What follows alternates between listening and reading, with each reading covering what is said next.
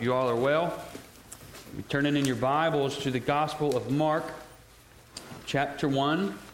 We began last week looking at an overview of the Gospel of Mark and what we would encounter there. And this morning, we will begin our study of that text.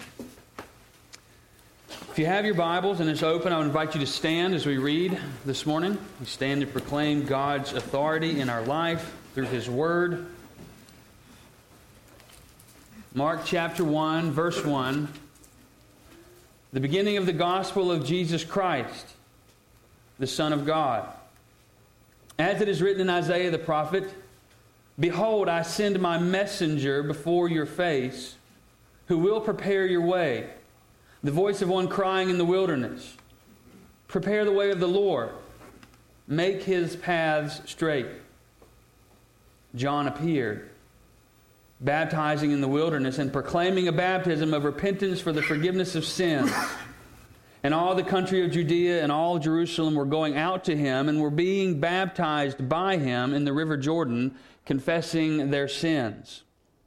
Now John was clothed with camel's hair and wore a leather belt around his waist and ate locust and wild honey. And he preached, saying, "After me comes he who is mightier than I, the strap of whose sandals I am not worthy to stoop down and untie. I have baptized you with water, but he will baptize you with the Holy Spirit." Let's pray. Lord, we confess together this is your word. Now, Holy Spirit, we ask that you come and open it to our hearts and our minds, cause us to respond to it in faith, cause faith in our hearts, cause obedience in our lives.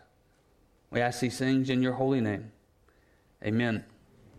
You may be seated. I may have said last week, I want to say again, Mark is a story that demands a response. Mark is a story or a biography of Jesus that demands a response from you and I. Perhaps you've encountered a story where it demands something of you, some response from you, based on the story itself, or a command. And I want to tell you a story from my life that kind of fits this mold.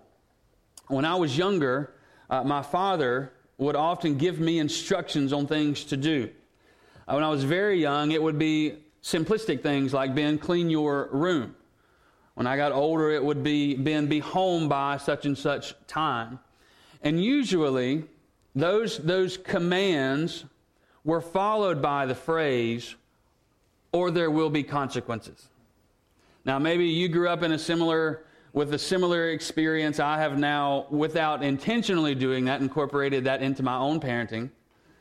And I hear it quite often when I say it, "There will be consequences if you don't do that," and I'll have a flashback to my own childhood or teen years. But when my father would tell me to do something, or my mother for that matter, would tell me to do something, it came with an expectation of obedience on my part. They expected me to respond appropriately to what they were saying. We face this kind of thing all day, every day, in various aspects of our lives. Whether it's at work, at home, on the road, right? There are consequences to breaking the speed limit. There's an expectation there. Mark fits into that kind of an idea, that it's a story that places an expectation on our lives. This is not just a kick back, throw the feet up, and enjoy that kind of story. This is not an Andy Griffith type narrative. Although it's a very enjoyable story, an incredible story. But it's a story with expectation. The point of these opening scenes that we're going to look into in the Gospel of Mark, they are to let us know. You see, we are readers of Mark's Gospel in 2019. Anytime you open your Bible and you read from this Gospel, Mark was writing this Gospel to you. Isn't that incredible? Amen. That the way that the God who created everything out of nothing inspired John Mark to write this gospel to you today. Amen. And so he's writing it to you, and he wants us to know who Jesus is, and he wants to stress to us why Jesus came, which was to fulfill the promises of God. And so here's the expectation that it puts on you and I as the readers. When we hear this word and we disobey, there are consequences. When we hear this word and respond in faith, there are consequences. Now, I grew up hearing there's good consequences, there's bad consequences. And in my mind, for whatever reason, consequence is just a negative word. But there's an expectation laid down. Mark is saying Jesus is God, and he came to fulfill the mission of God in the world, and it demands a response. You either believe and find life, or you disbelieve and you reject God. And so right up front, Mark is telling us, by the way, everything that's about to come, I'm giving you the answer. I'm telling you right up front, Jesus is God. So when you read the story about Jesus walking on the water, it's not because he was a cool magician, it's because he's God. He owns the water. When you read the story about Jesus doing this, that, and the other, which are miraculous, it's not because he's just a special guy, it's because he's God. But if you're like me, when you read the story of the Gospels and you come across guys like the disciples who seem to just struggle with the most simple of things, you get mad at them. Well, why couldn't you do that? If I were in your situation, I wouldn't have taken my eyes off of you, Jesus. I'd have kept walking on the water. I could have done that. We read sometimes the Gospels in that way, forgetting that we know part of the story that Peter didn't in that moment. We forget that the disciples didn't have the Gospel of Mark to consult when they were confused. And so Mark is saying up front, as we move through his story, the answer is Jesus. The main character is Jesus. And that puts responsibility on you and I and puts us with a choice. I either will believe or I will reject God. You see, at the end of the Gospel of John, chapter 20, verse 31, John says, all these things have been written down, and even more were not written down. But the things that are written are so that you might believe, and in believing, find life. Mark intends us to see that life is in Jesus. So here's the main point for today. The gospel is the good news that God has kept his promise to send the Messiah. The gospel is the good news that God has kept his promise to send the Messiah, who is Jesus Christ. You see, the Bible, the story of Jesus in the Bible doesn't pick up with Matthew. Jesus is not a new character as soon as the New Testament opens. Jesus is the main character of the entire Bible, all 66 books. They're all about Jesus. Amen. And so when we come to Mark's gospel and he says, by the way, here's Jesus, what he's saying is God is fulfilling his promises to save. And so we see there in verse 1, he says, the beginning of the gospel of Jesus Christ, the Son of God, as it is written. As it is written. We could translate that into modern language and say, this has been said a bunch of times before. This has been said a bunch before, is what Mark's saying. We see most of our Bible, brothers and sisters, is what we would call the Old Testament. Right, there's a distinction in my Bible. This is the Old Testament. This is the New Testament. And Mark's saying everything back here, as it is written, is about Jesus. It's about the coming of Jesus. And so he consults or references there in verse 2, Isaiah. Isaiah was what we call one of the major prophets. You ever heard that? The major and the minor prophets in the Old Testament? That sounds like a really fancy distinction. Really all that means is that the major prophets are the really long ones and the minor prophets are the short ones. That's just the distinction. And Isaiah is one of the major prophets because he's one of the longest Old Testament prophetic books. But in the life of the Jews, in the life of the Old Testament, Isaiah occupies a tremendous place. It's not any more important than any of the other books. But it is essential to understanding the fullness of Jesus. We don't have to know anything about Isaiah to understand that Jesus is God's Son, that He came to save sinners from death and hell, and that He offers us salvation through faith. We don't have to have an understanding of Isaiah for that. But if we are going to understand the fullness of Jesus, if we're going to understand all the intricacies of Mark's gospel, Mark holds this up and says this is a fulfillment of Isaiah. It's like if the room were dark in here. I've used this example before. If we cut all the lights out and it was nighttime, and then I had a flashlight and I held that flashlight right here, I couldn't see really any of you in this room. And you might not could see everything about me, but you could see what this light is shining on. And that's kind of like Jesus without any of the rest of the Bible. We can see Jesus. But through the power of the Holy Spirit, when we flip the house lights on, we see everything in here, but this is still the same. And that's what the Holy Spirit does with the Bible. He helps us to see how Jesus is the fulfillment of everything in the Bible.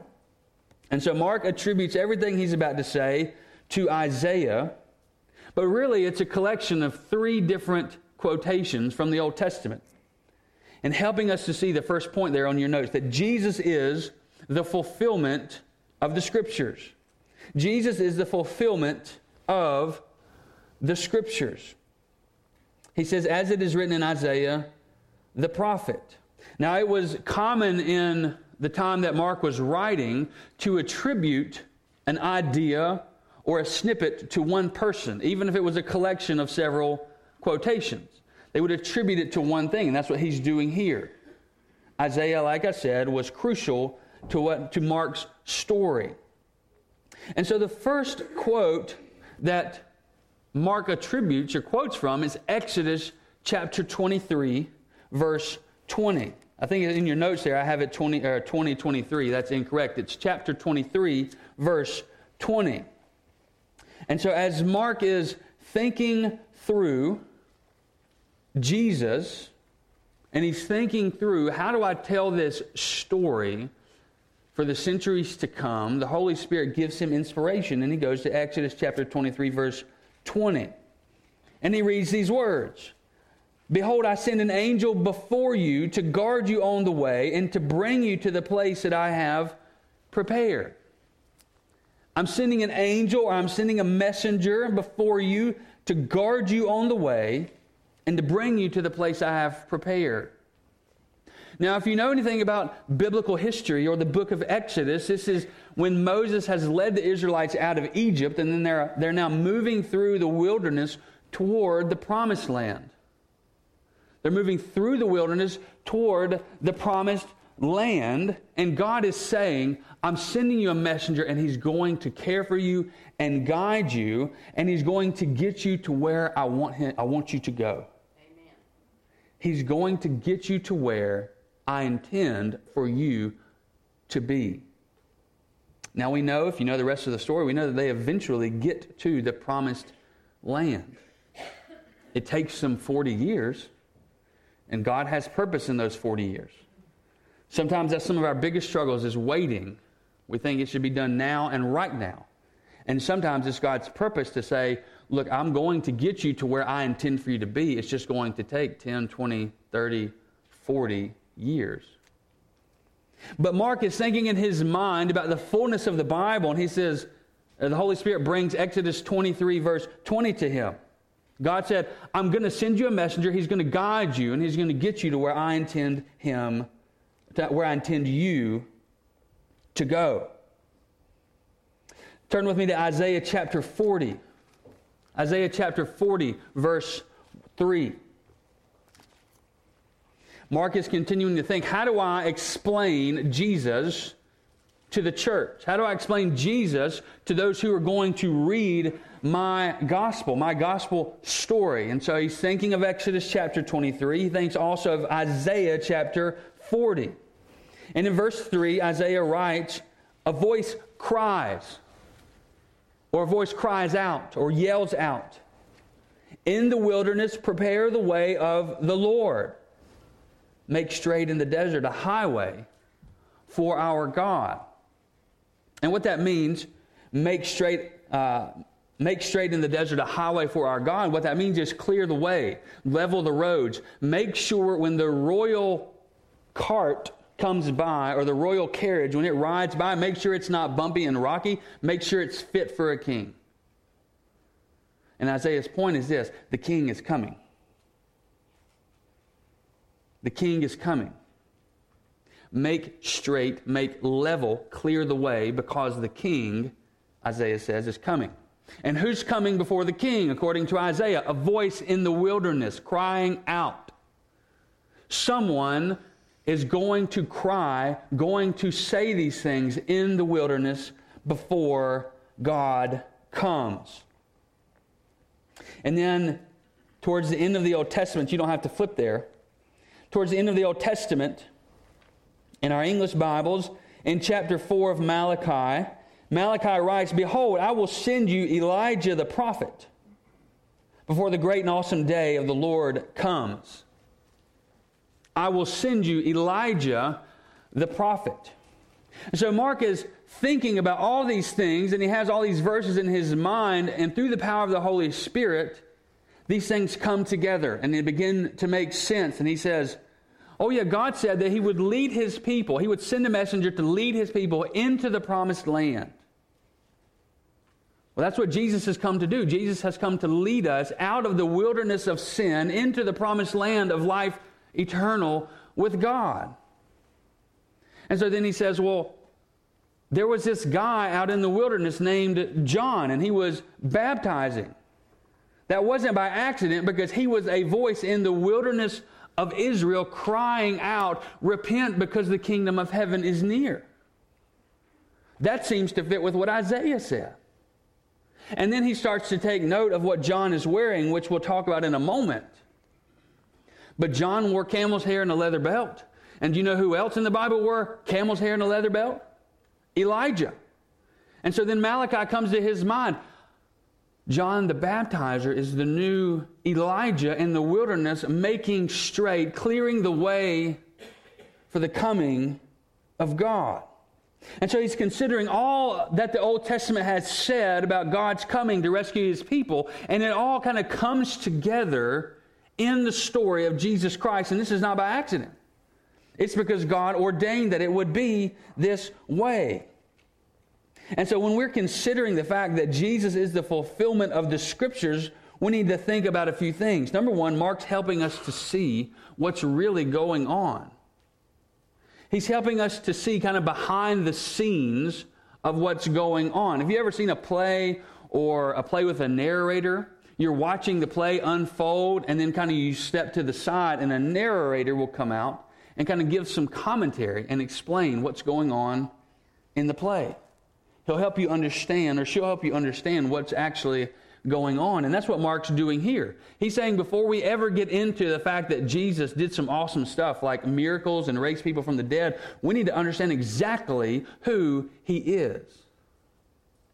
Because you see, I can appreciate the special talents of someone who does some cool things. I can appreciate that Jesus, this guy, taught some really compelling stuff, and he multiplied some fish and some bread, and he walked on the water. I can appreciate that. But if he's not the Son of God, that has no bearing on me. I can just be a fan of his. But if he did all that stuff, and he is God himself, that demands, brothers and sisters, that I respond to that man. Amen. I can't deal passively with him. If he's God, I can't just say, that was cool, man, I'll see you later. I can't treat him like a sports icon that I like to watch when it's comfortable for me and then go about my life unaffected. There's a great writer, C.S. Lewis is his name. Many of you may be familiar with his books, and they've made some of his books into movies recently, but he said, we can't approach Jesus and leave the same way. We have to make a decision about who he is. He's either Lord or he isn't. And that's really what Mark is putting to us. He's either God, and we act like he's God, or he isn't God. And so Mark, trying the best he can and he's doing an excellent job because he's under the inspiration of the Holy Spirit. He's saying to us, Jesus is the fulfillment of the Scriptures.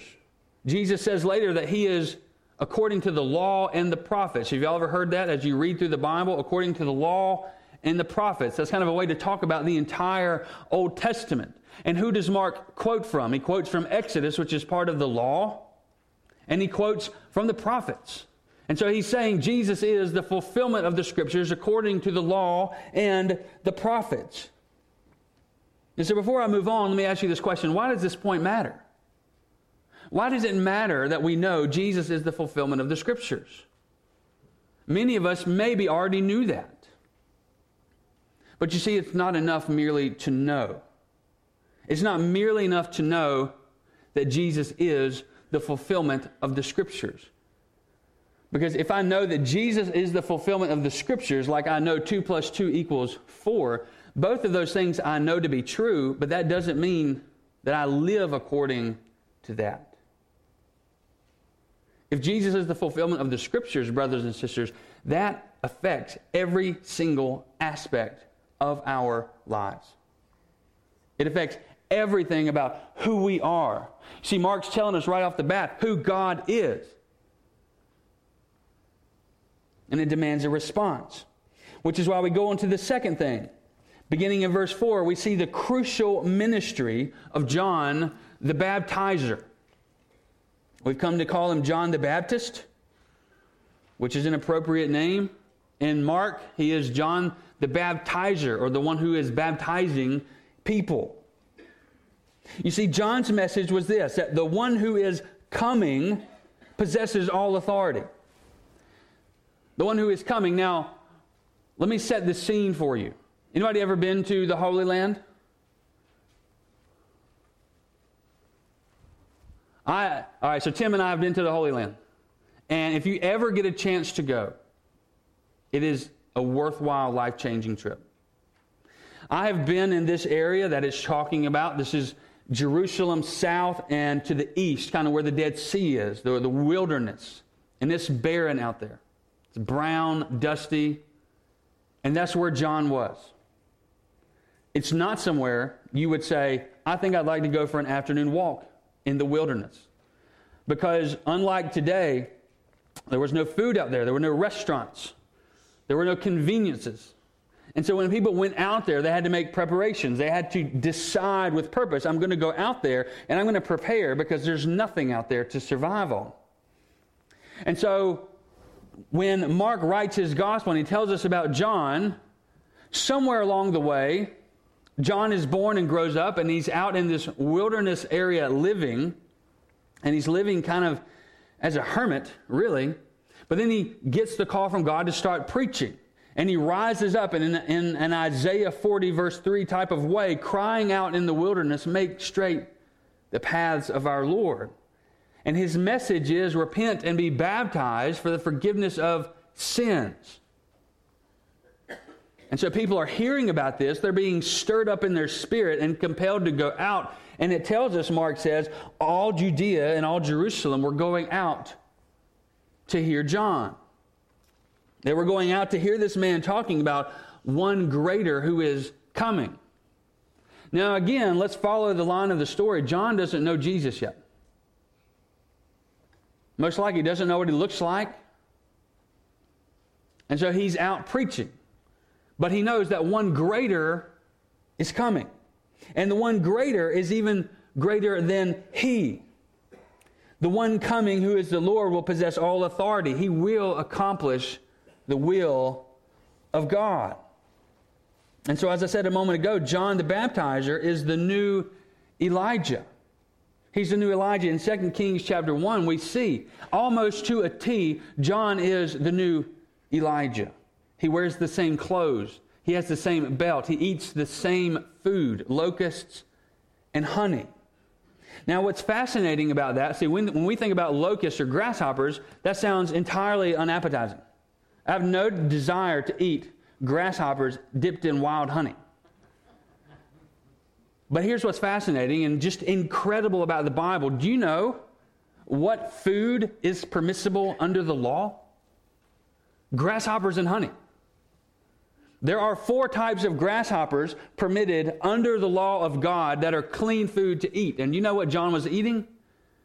An approved grasshopper dipped in approved honey. Now, why does that matter? It matters because John was concerned with holiness before God. Because sometimes when we think about the law, it can just seem oppressive. And Leviticus may not be your sit-down morning devotion time. It's hard reading sometimes. But what we need to be aware of when it comes to texts like Leviticus, Numbers, and Deuteronomy, where the law is explained, while the law may not apply in its full sense anymore, what it does tell us is that God is particular about His holiness. God is particular about how we, His people, respond to Him. And John, being concerned with God's holiness, has responded according to the law. And so he's announcing the coming of the Lord. He's announcing the judgment and reckoning that God will bring because he's calling people to repent. What is repentance? It means turning away from something and beginning a fresh path. Turning away from sin so that we stop and walk in the opposite direction. You see, John was concerned that we know power exists, and power exists only in God. Power exists, but power exists truly only in God. And so he says, because that power is coming, because the one who possesses that power is coming, the only response is to repent and believe. Now it's interesting because John is preaching to the Jews. And who is the only people on earth that had the law of God? It was the Jews. And so you would think the people who had the law of God would respond rightly to God. If anybody could, it would be the people who had the law. It would be the religious people. And yet who is John preaching repentance to? The Jews. Who came out to him? The Judeans and those who lived in Jerusalem. Those would have been the Jews. And so it's quite scandalous to think. John is telling, it would be akin to us. People who profess Christ and who live Christian lives on the whole being called to repent. That would be offensive to us. But John was saying, you've missed the point. You've missed the point because these people were worshiping the law instead of the God of the law. And so he's calling them to repent because the one with power, the one who will judge, is coming. And so as we consider the story, when it says John appeared baptizing in the wilderness and proclaiming a baptism of repentance, Mark's story is presented in such a way that although this is a 2,000-year-old story from the Judean wilderness, it's presented in such a way that his message and his warning are put to you and I today. It's put to you and it's put to me today. You see, by introducing his gospel with the account of John the Baptist, Mark is recreating this crisis decision for you and I. You see, John put the Jews in a crisis decision. Repent of your sin and be baptized so that God will forgive sins or stand before God under the weight of your sin. That's a crisis decision. Because if I choose to repent, what I'm saying is I can't get to God on my own, and I need God for salvation. But if I choose not to repent, what I'm saying is I prefer the lifestyle that I'm leading. I'm not going to change the way I'm living.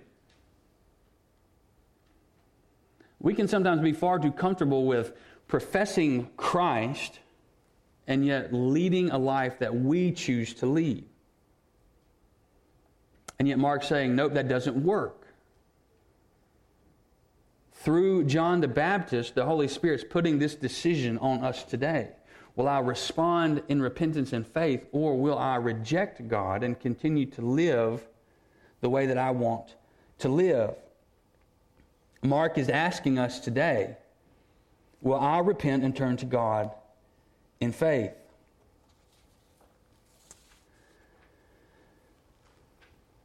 It's important also, and I'll just make a quick note of this, it's important also to note where John is. John didn't go to Jerusalem. They didn't gather in a special church building. John is in the wilderness. He's in the wilderness where there's nothing. And yet God, through the Holy Spirit, has compelled all of these people to go out to the wilderness to receive the teaching from John. And so just as John is the new Elijah, the wilderness has special place in the Bible as well. It has a special place in the Bible as well. Many Old Testament prophets fled to the wilderness to mourn and lament over sin. The wilderness in the Old Testament is a lot of times known as the staging ground for Yahweh's future victories over evil. We see in Exodus that the wilderness is a testing ground for God's people.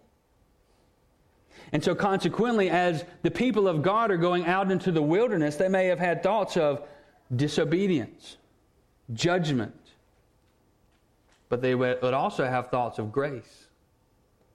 See, in the wilderness of Israel, and when the people were moving from Egypt to the promised land, the wilderness was a place of judgment and punishment. But it was also a place of grace because God was purging His people of sin. And so when the people went out into the wilderness to meet with John, they went out for both of those things. Judgment of sin, but grace through forgiveness. And so the imagery of the wilderness is meant to create in us this expectation that God is about to liberate His people again. Just as God liberated His people through the wilderness in Exodus, He's about to liberate His people again through the coming of Jesus Christ. And so as we come to application and reflection on a text like this, we need to ask, what relation does this have to my life? What relation does this story have to my life? Well, the first question I want to ask you is this. It's a personal question. Am I recognizing that Jesus is the fulfillment of the Scriptures? Am I recognizing that Jesus is the fulfillment of the Scriptures? Well, how can I know that I recognize that Jesus is the fulfillment of the Scriptures? Let me get back to the story I opened with. When my dad said, Ben, if you don't do this, there will be consequences. Do you know how I recognized, or how he recognized if I understood? Whether I obeyed or disobeyed. Because if I disobeyed, he would know that I do not understand the consequence. Or, on the flip side, that I am willfully accepting the consequence. And so how can I know that I am recognizing that Jesus is the fulfillment of the Scriptures?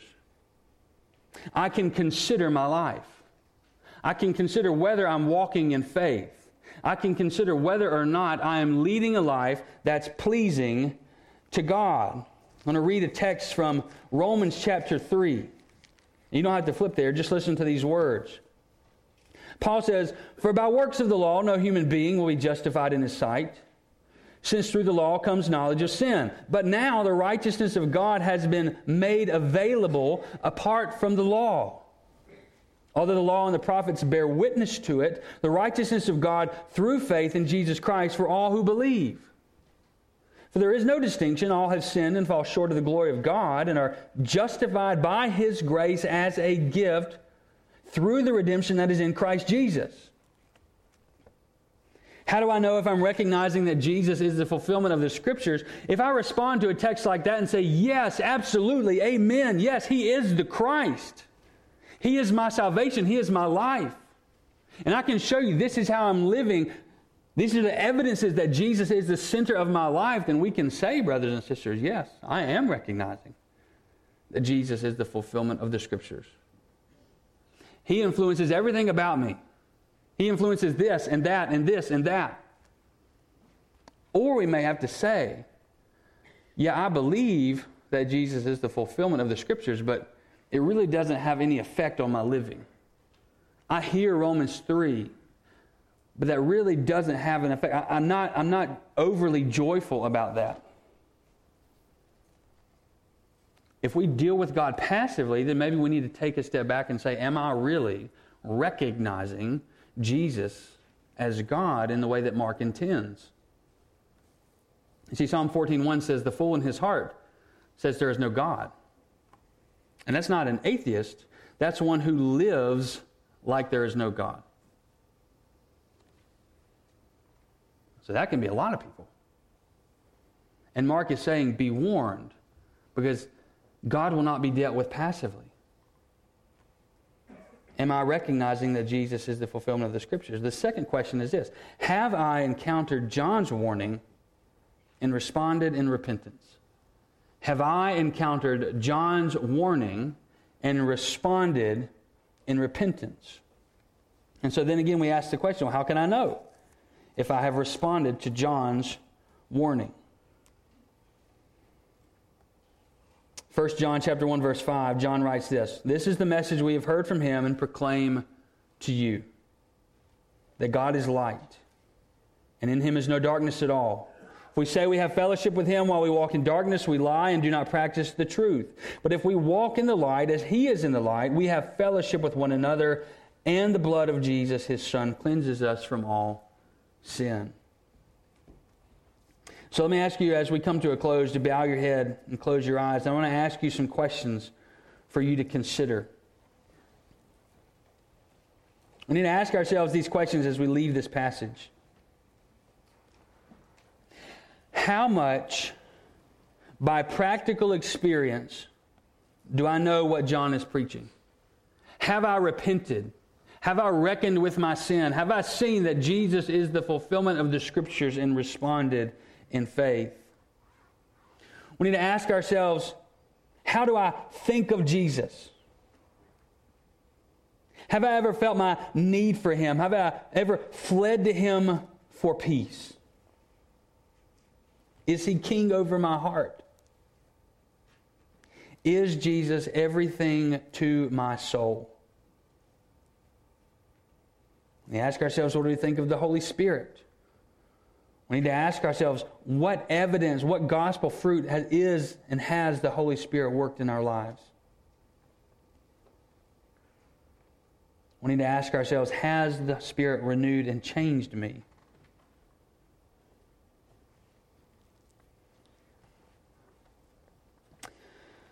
Lord, as we take up your word this morning, I pray that you would cause it to live inside of our hearts and our minds, that you would call us to faith and repentance. Lord, repentance is a one-time action in one sense, but Lord, it's also the lifestyle of the Christian. That we lead a lifestyle of fighting sin and pursuing holiness. Lord, help us to see that Jesus is in fact the fullness of the Scriptures. That all of the Bible is about him, and that it's not just a passive thing. You intend for us on this day, September the 1st, 2019, to answer the question in our hearts, is Jesus the Christ? Because our answer to that question has implications for our lives. So Lord, I pray for those in the room who may not be believers. I pray, Holy Spirit, that you would call them to faith right now. For those in the room, Lord, that are Christians, I pray that you would give us the motivation to live faithfully. That we would do so together for your glory. Lord, we pray and we ask these things in your holy name. Amen. So we respond through song this morning. I invite you to stand. The altar is open. I'm available to pray with. But I would invite you to stand and sing praise to God now.